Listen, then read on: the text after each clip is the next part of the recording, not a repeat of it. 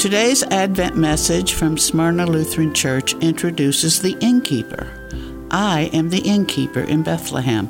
How did I ever get the chance to house the baby Jesus and his parents? But here's my story.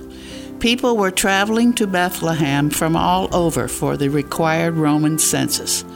People everywhere, and only a few places for travelers to stay. By the time the couple got to me, there were no rooms left, and that poor girl was about to have a baby. I wanted to help.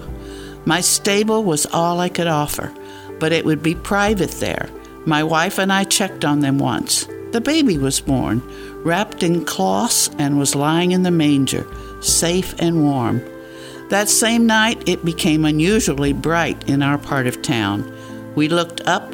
What a bright, brilliant star shone over the stable. And we saw shepherds coming toward the stable, too. They came to worship this baby. I wonder what this is all about. I am the innkeeper. Smyrna Advent devotions are supported in part by Thrivent Financial. This Advent message is also available on demand at wrbiradio.com.